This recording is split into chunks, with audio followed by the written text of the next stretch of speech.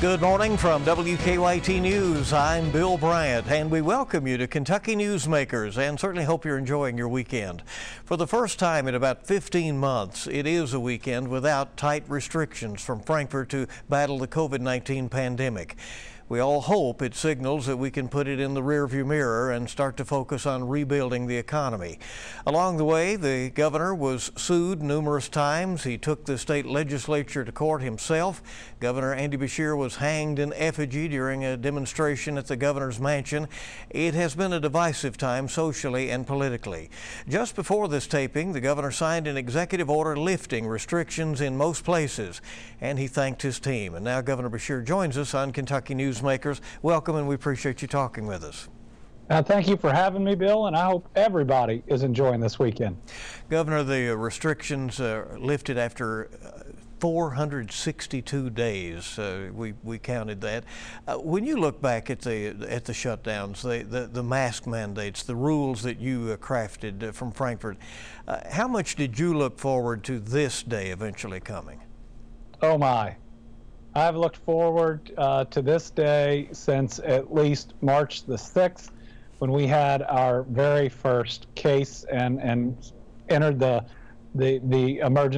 first emergency order.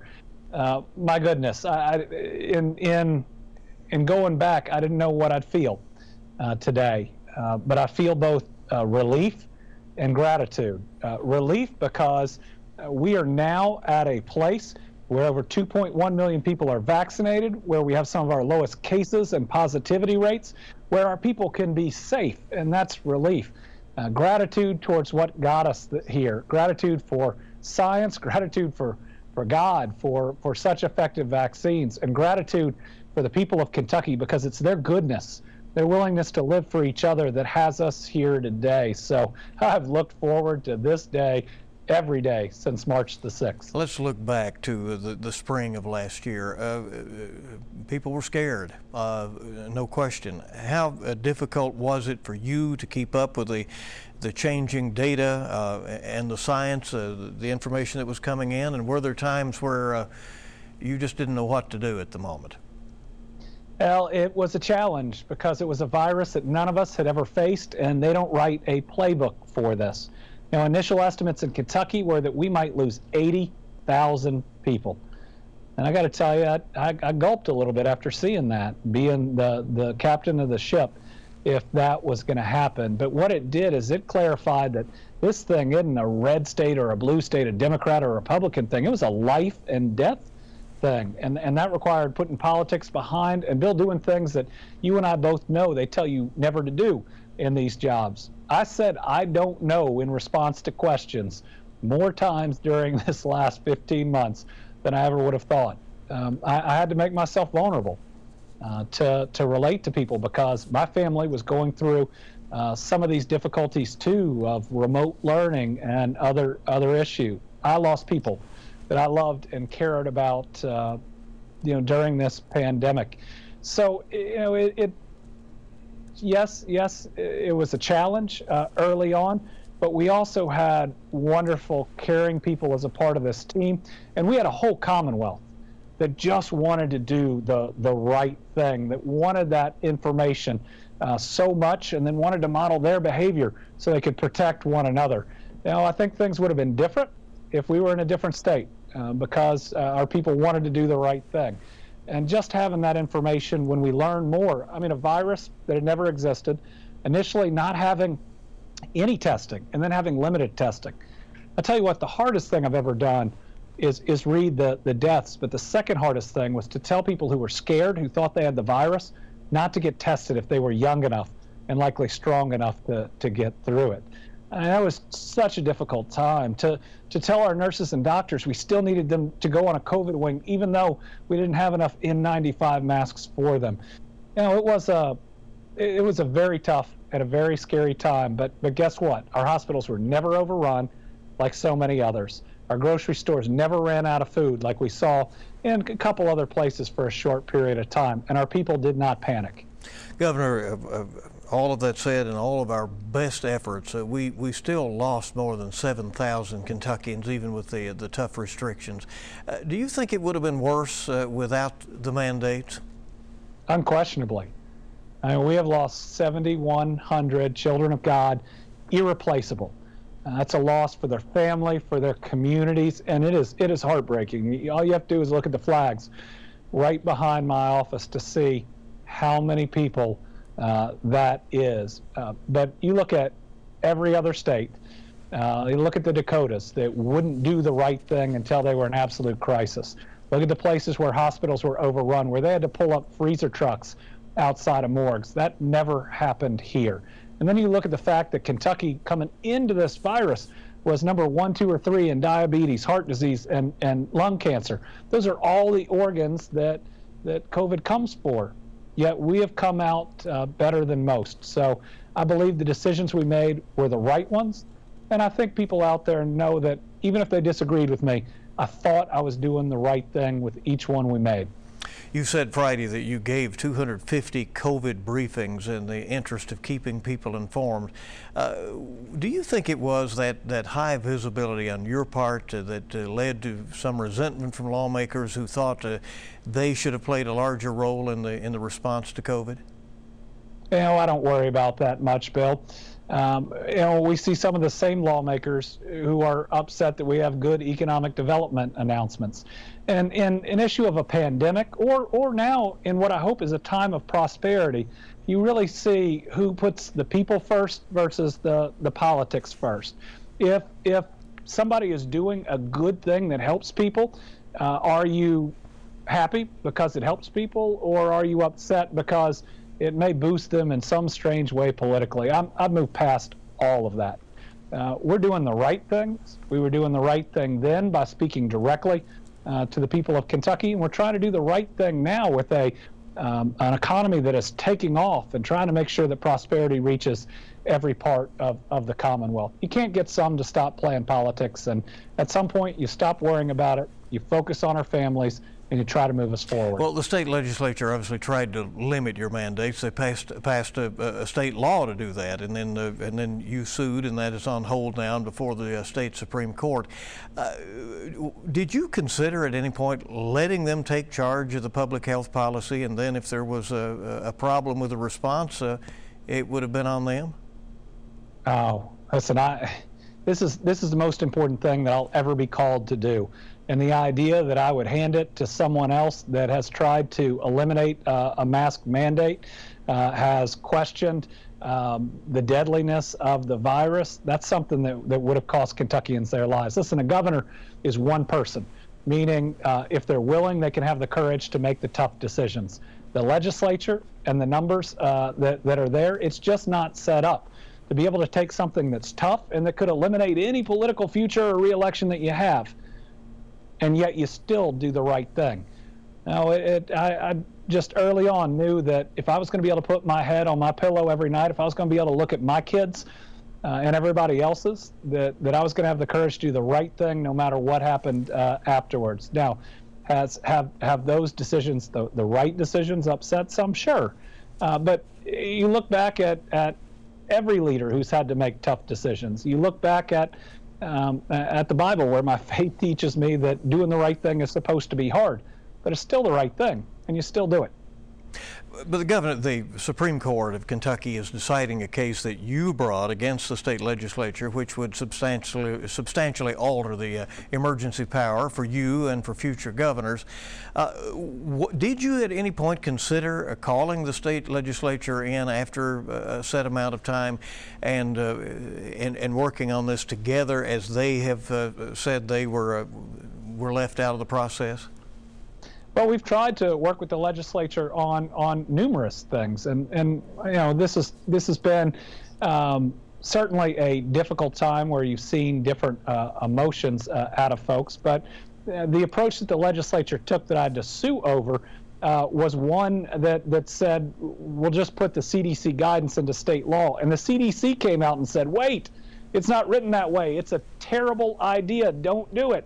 And our state legislature went ahead and did it anyways. Now, Bill, certainly they didn't think that that's a legitimate approach if the group that they were trying to base it on said don't do it. It was more about power and politics, and I'm just not willing to play those games. You had said that there would come a time when we could look back and ask what went right and what went wrong in Kentucky's response to COVID-19.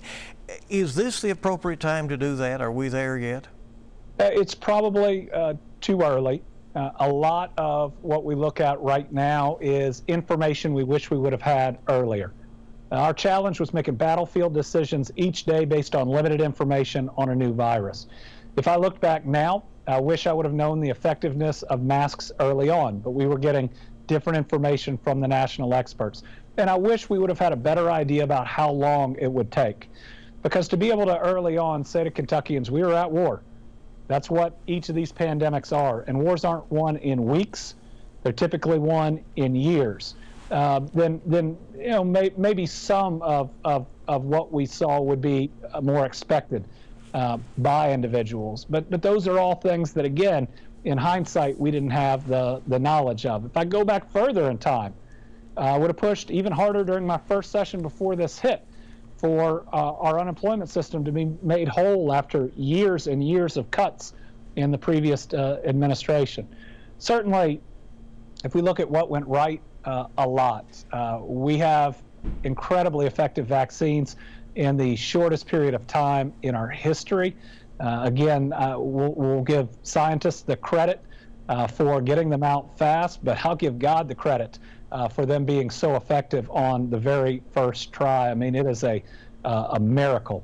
And then I believe that once we learned exactly how the virus spread, being able to take a more surgical approach was the right thing to do as we went forward. You had said early on that you wanted 2.5 million Kentuckians to have been vaccinated by the time you lifted restrictions. We're at 2.1 million, and you've done that today. What changed your thinking on that? Well, more information on the effectiveness of the vaccines. Originally, we had hoped that they would protect an individual from getting the virus, but we didn't know that it could keep them from spreading the virus, or if it would just keep them from getting sick. What we learned is that they are more effective in the field than they were in the studies, and that they not only keep you from getting sick, in many instances, they keep you from getting it at all, and they certainly reduce your ability to spread. And so with all of that, with the effectiveness, with our cases on a downward trajectory, with our positivity rate going that same way, and having sufficient healthcare capacity, we could do it before we hit 2.5 million. I still want to hit 2.5 million. But look at who has been vaccinated among the 2.1 million. It's 84% of all Kentuckians 65 and older, those most at risk. We're over 60% now at that next age group, 50 to 60. And now we can have even 12 to 16-year-olds get vaccinated, which is going to take some time, but again, just provides more opportunity for people to do the right thing. And our Kentucky Newsmakers interview continues now with the governor of Kentucky, Andy Beshear. Governor, many business people and certainly a lot of Republicans are now saying the enhanced unemployment benefits are keeping people from returning to the workforces. They note the help wanted signs all over the state. Do you plan to phase those benefits out before the federal money runs out in September? Well, the way we're analyzing this is to make sure we're not looking at it in political terms, Democrat versus Republican, red state versus blue state. We are applying sound economic principles because we want our resurgence to continue, and we don't want to send a shock through our economy. So these benefits right now put about $34 million a week into Kentucky's economy. The number one place they're spent are grocery stores, but they're also spent at restaurants and retail, two areas that have been hit so hard in this pandemic. So if we're not smart about our approach, if we don't thread the needle over the coming months, we're going to see the same businesses that may have been hurt the most take another hit, and that's not right. We also have to recognize that enhanced unemployment benefits may be one causal factor of jobs not being filled, but there are at least two others. Child care. So much of it, unfortunately, went away during the pandemic, and school hasn't started back up yet. As we rebuild child care, we have to understand it's going to take some longer to get in the workforce. And the other piece is there are some who are still hesitant about this virus. Remember, vaccines really only became available to all of the general public February or March, and we're just here in June. So our goal is to look at some different incentives to get people off of the pandemic unemployment and back at work, while at the same time continuing to inject some of these dollars into the economy, because right now our economy's taken off. And I want to make sure it continues this really incredible resurgence that Moody's called with gusto. To do that, we can't have everybody on these all the way through the end of September, which at least for the federal government is when it'll expire. But at the same time, we can't kick people off tomorrow that don't have child care yet. What do you think, Evan? Are you interested in the proposed incentives for those who do go back to work, like a bonus if they take a job and keep it for a time? That's something that's being tried in Arizona right now. Yes, we're looking at it right now. We're looking at multiple different states. I think Montana's done it too. Again, not being the fastest, but trying to be the smartest to learn what others have done.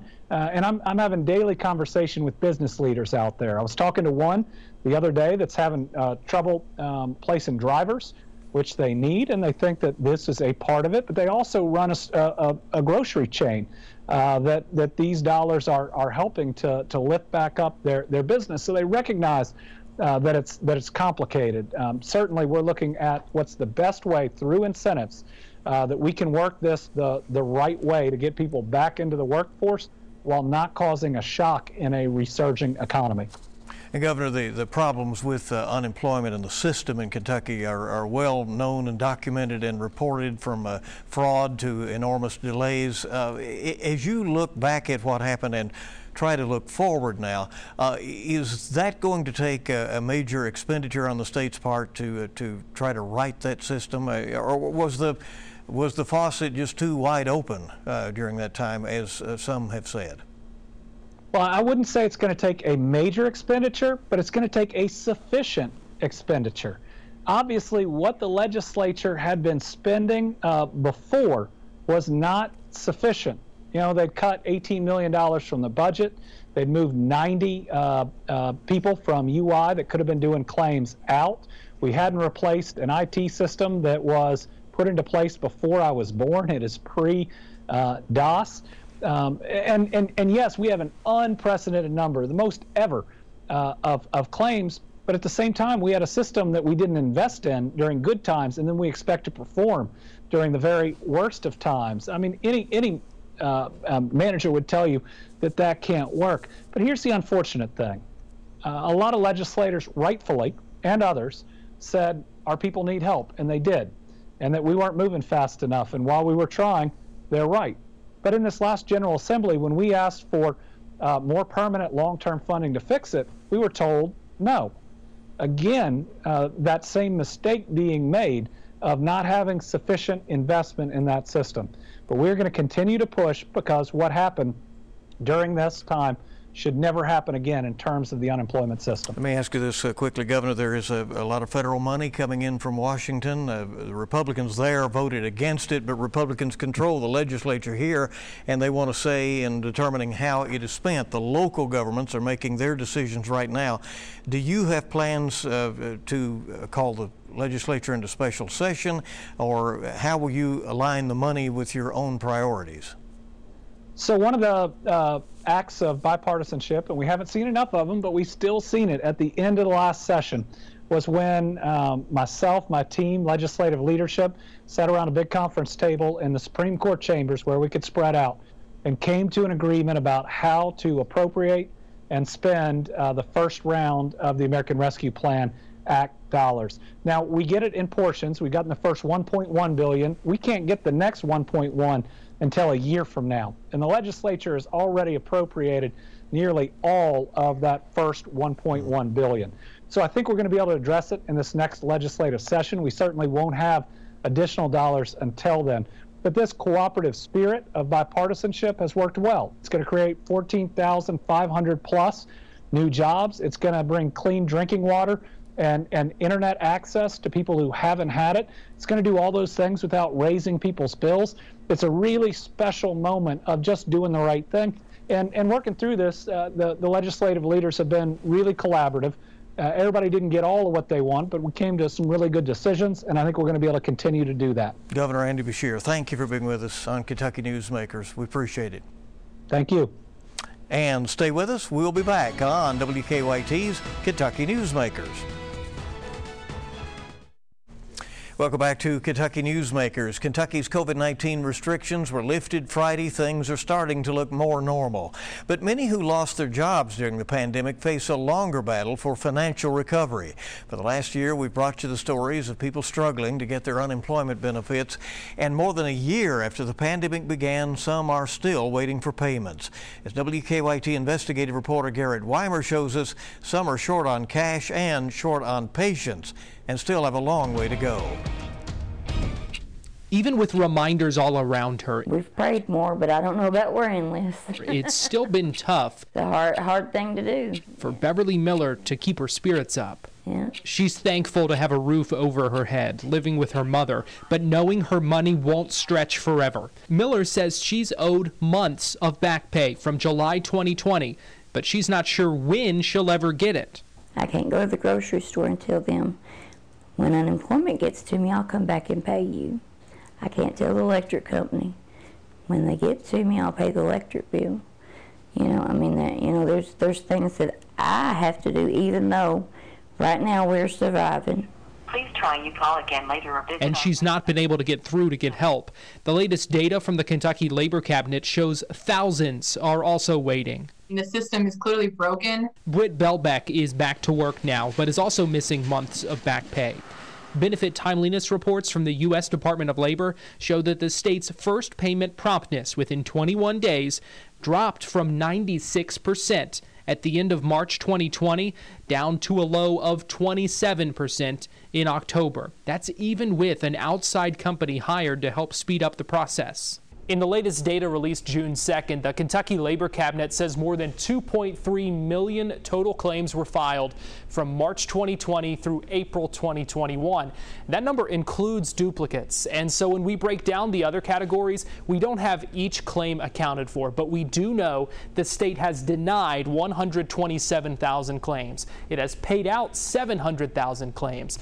Roughly 122,000 claims are still pending, and half of those don't even have fraud or identity issues stopping them. Thousands of those unresolved claims were filed last spring or summer. In a statement, a Labor Cabinet spokesperson told me, quote, "The agency continues to work each and every day to ensure eligible claimants receive the benefits to which they are entitled, and we will not stop until that goal is accomplished." But folks I talked to are frustrated. I'm a small person that didn't get paid for 5 months. There are people that haven't been paid for over a year. And that's why I just want to be a voice to say, you're not alone and we're going to keep fighting for this. Those living on borrowed money and borrowed time say things have to be fixed soon. I have bill collectors saying, hey, you owe me. Hey, you owe me. Hey, you owe me. Yes, I know I owe you, but I don't have the money to pay you. When I get it, I will pay you, but that doesn't ease their mind. It doesn't ease my mind. For English, please press 1. It's why every day Beverly Miller sits at the kitchen table, alternating from calling and emailing the unemployment office. Thank you for calling the Unemployment Insurance Helpline. To applying for new work online. Miller is grateful jobs are opening up, but she says she's had a hard time having much luck in her search. Even though they say they don't age or sex discriminate, and they probably don't. But are you going to hire the 18-year-old that can pick up 80 pounds or the 45-year-old woman, you know? So for now, she'll keep up her daily routine here. Meanwhile, watching the world get back to normal. I go to bed every night knowing, what am I going to do? What am I going to, you know? Wondering when her life will. Garrett Weimer, WKYT. Frustrations go on. Well, one of the largest industrial bills in U.S. history has cleared the Senate. Will Congress do what it takes to get the bill to the president's desk? Our chief national political analyst, Greta Van Susteren, has more. Hello, I'm Greta Van Susteren, and here is your full court fast break. A landmark bipartisan deal. Senate Democrats and Republicans coming together, hoping to checkmate our greatest economic rival, China. This week, the Senate passing the U.S. Innovation and Competition Act. The vote was 68 to 32. Now the bill travels across Capitol Hill to the House for consideration. If the House passes the bill as is, this package would invest more than $200 billion into science, research, and manufacturing. It would put a special focus on critical fields like artificial intelligence, quantum computing, and 5G technology. Plus, it would create new regional tech hubs, offering job and research opportunities all across the country. And perhaps most importantly, the bill would put more than $50 billion towards semiconductor research, design, and production. The goal? To close holes in the U.S. supply chains recently exposed by the global chip shortage. This week, the White House also tackling that shortage. It announced a new task force to address bottlenecks in U.S. supply chains in the semiconductor construction and agricultural sectors. We recently spoke to Democratic Senator Debbie Stabenow. She says President Biden understands that every step along the supply chain is critical. His administration understands that it's not just enough to buy the finished product in America. Every one of those component parts is about jobs, whether it's solar panels, which almost all of them come from China now, even though we have 1/3 of the raw materials at Hemlock Semiconductor in Midland, Michigan, the polysilicon, the finished products are coming from China. There is no reason for that. Want more Full Court Press? Tune in Sundays. We bring politics home, covering the national stories that impact you. And Full Court Press with Greta Van Susteren is coming up this morning at 11:30 on WKYT. Thank you so much for being along for this edition of Kentucky Newsmakers. We certainly hope you make it a good week ahead.